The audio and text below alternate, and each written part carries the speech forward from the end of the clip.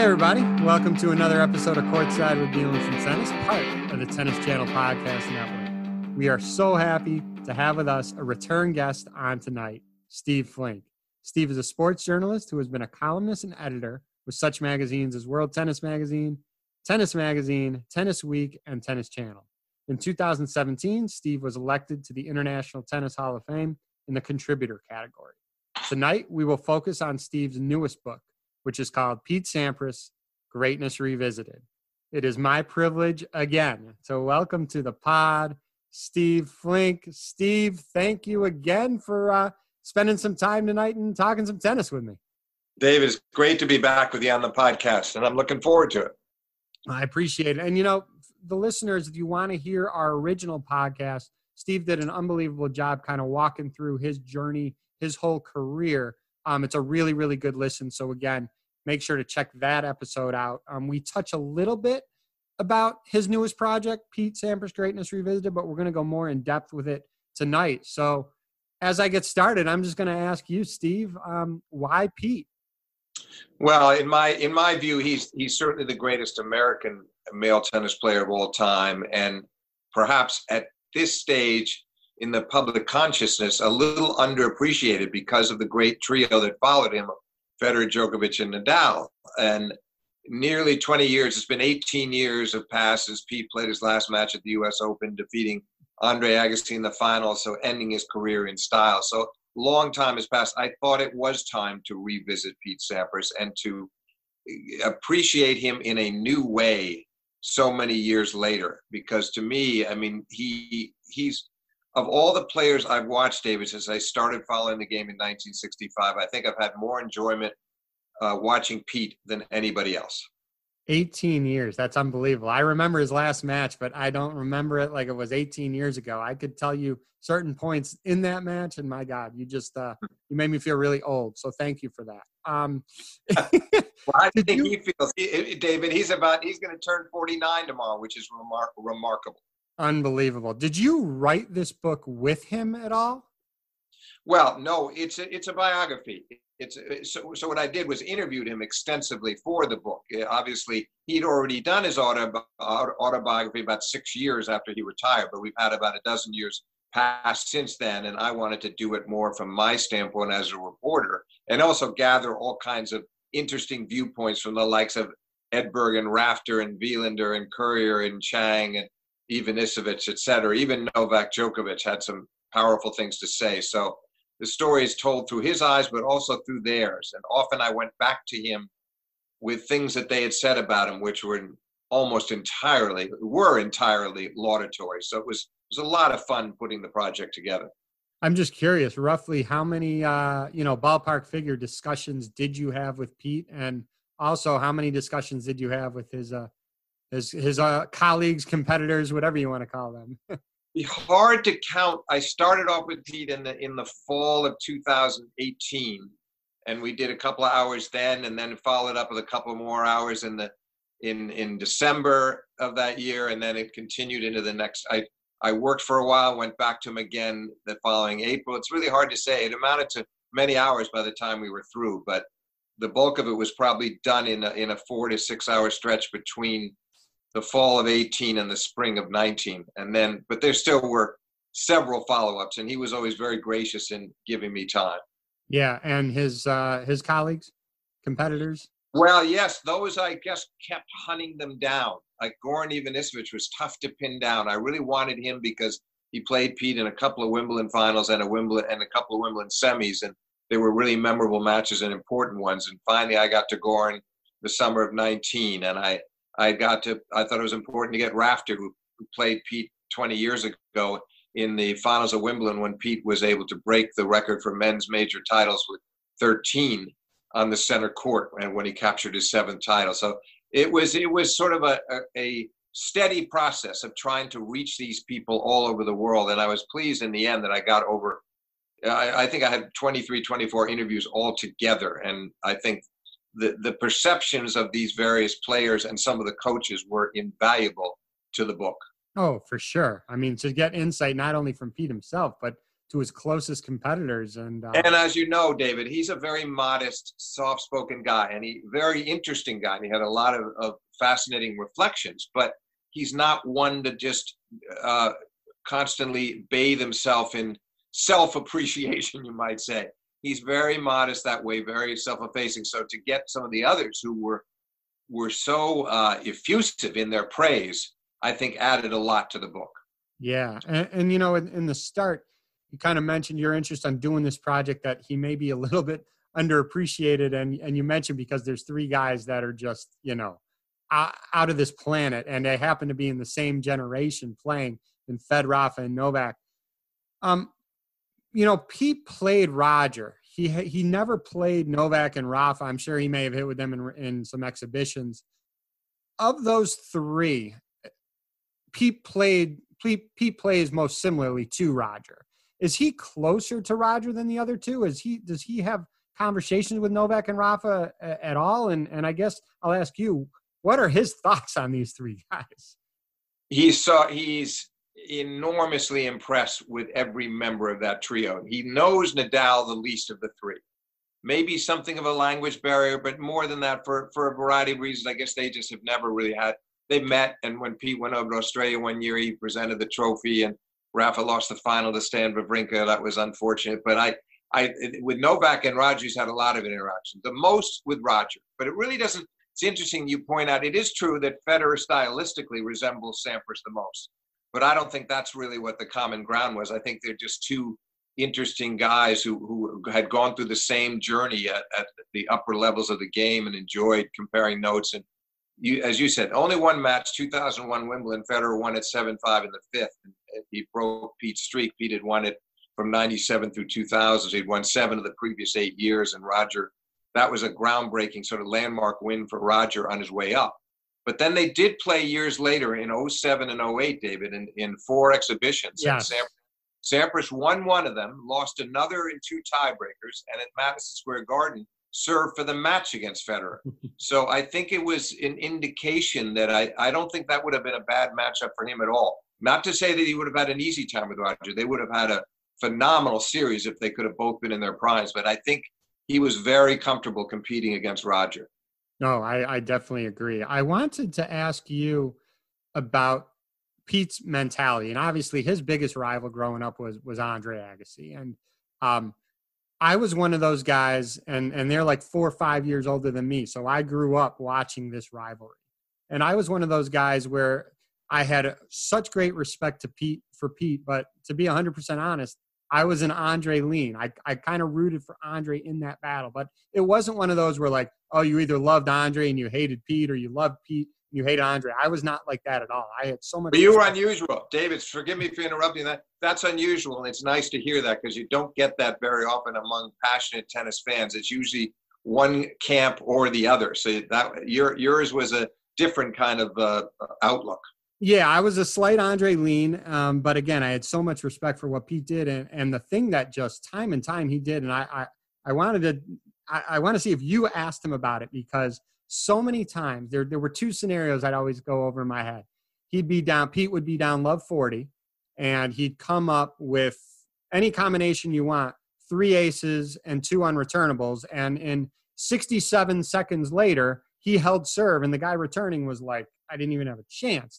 That's the first scenario. And the second scenario is maybe it's not a love 40, but maybe it's 30-40, and he's down 4-5 in a 5th set or whatever, and it's a second serve, and he cranks up 130 mile an hour second serve down the tee. I mean, how does he have that mentality? It's something that I can't even fathom. Did you go into that with him at all? How he pulls? We talked a lot about the faith that he had in his serve, the weapon that it became, and how much he was able to rely on it. And therefore, when he got into those precarious corners that you mentioned of love 40 or break point, that just meant the stakes were raised. He never shied away. That, I think, is an underrated facet of him, David, was that he was really a clutch competitor and not given enough credit for that.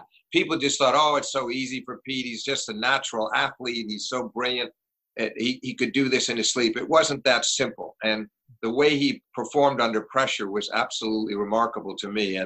And you're so right. And of course, the classic case of what you're talking about was in the Wimbledon final of 99, 3-all first set against Andre Agassi, who's just come off winning the French. Pete's down love 40, and he won 5 straight points with a barrage of first and second serves that were just breathtaking. And Agassi never knew what had hit him, and Sampras went on to win that set 6-3, took the last 2, 4, and 5, and maybe the best match he's ever played, certainly the best big match of his career. So let me follow up. And I remember I heard Paul Annacone say this. I'll ask you the question. You have one guy to serve out a match. And I think you and I agree there may be some bigger servers out there. Goran Ivanisevic had a nasty serve. You got a guy like John Isner, super tall.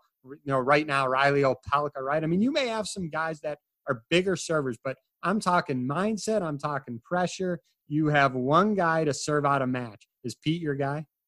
Oh, no doubt about it. Because again, it was knowing how to close. Jim Courier was saying in the book he thought Pete was one of the greatest closer he ever saw, and that was again about pressure. It's like, okay, you go to the changeover. It's 5-4 in the final set. Time to serve out the match. You don't get tight. And a great example of that is again against Agassi in his last match in the 02 U.S. Open, and. Pete won the first 2 sets, lost the third, hard-fought, long set, come back in the fourth, and he breaks it 4-all. And serving for the match, a couple of good first serves, and then at 30 love, 119 down the tee, second serve ace, it's 40 love, match over 2 points later.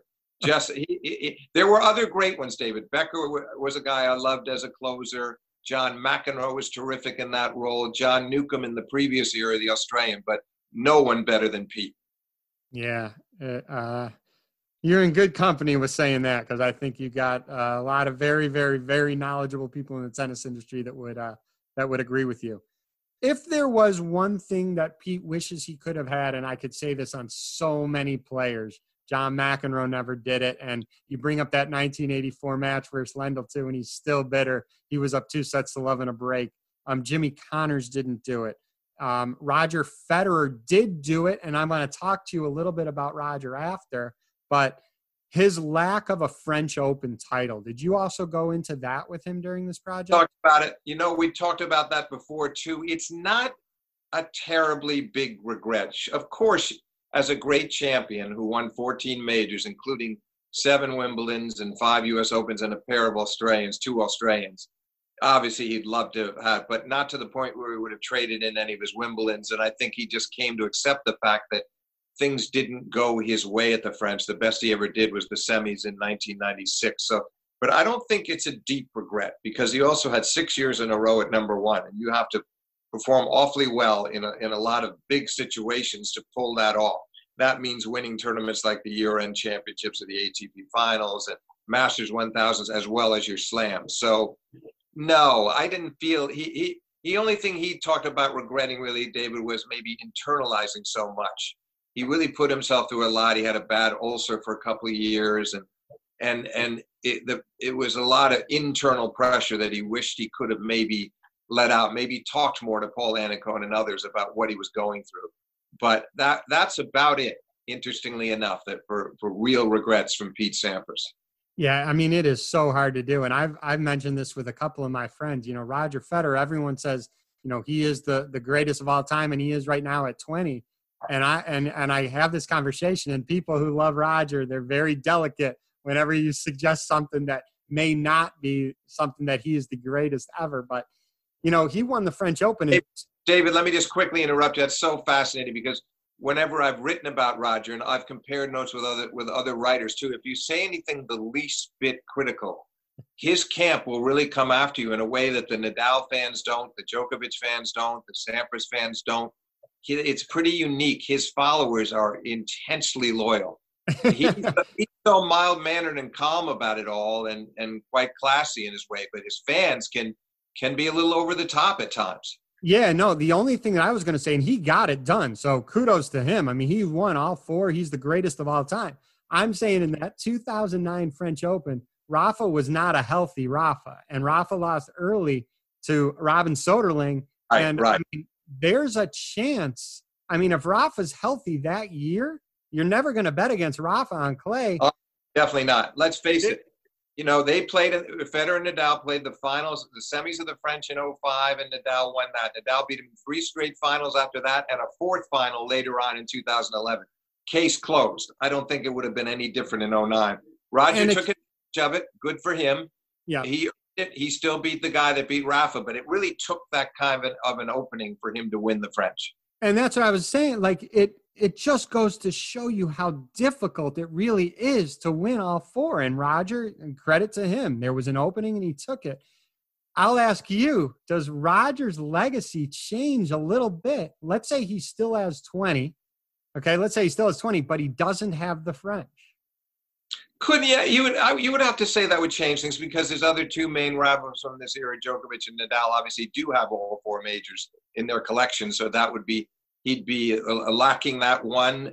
It could change things slightly. The interesting thing about Federer versus these other 2, leave aside Pete and Rod Laver and the greats of the past, is that he will end up, it looks, unless he does a remarkable turnaround here in the next couple of years, and that would mean doing this past the age of 40, but right. He will have a losing career record against both Nadal and Djokovic.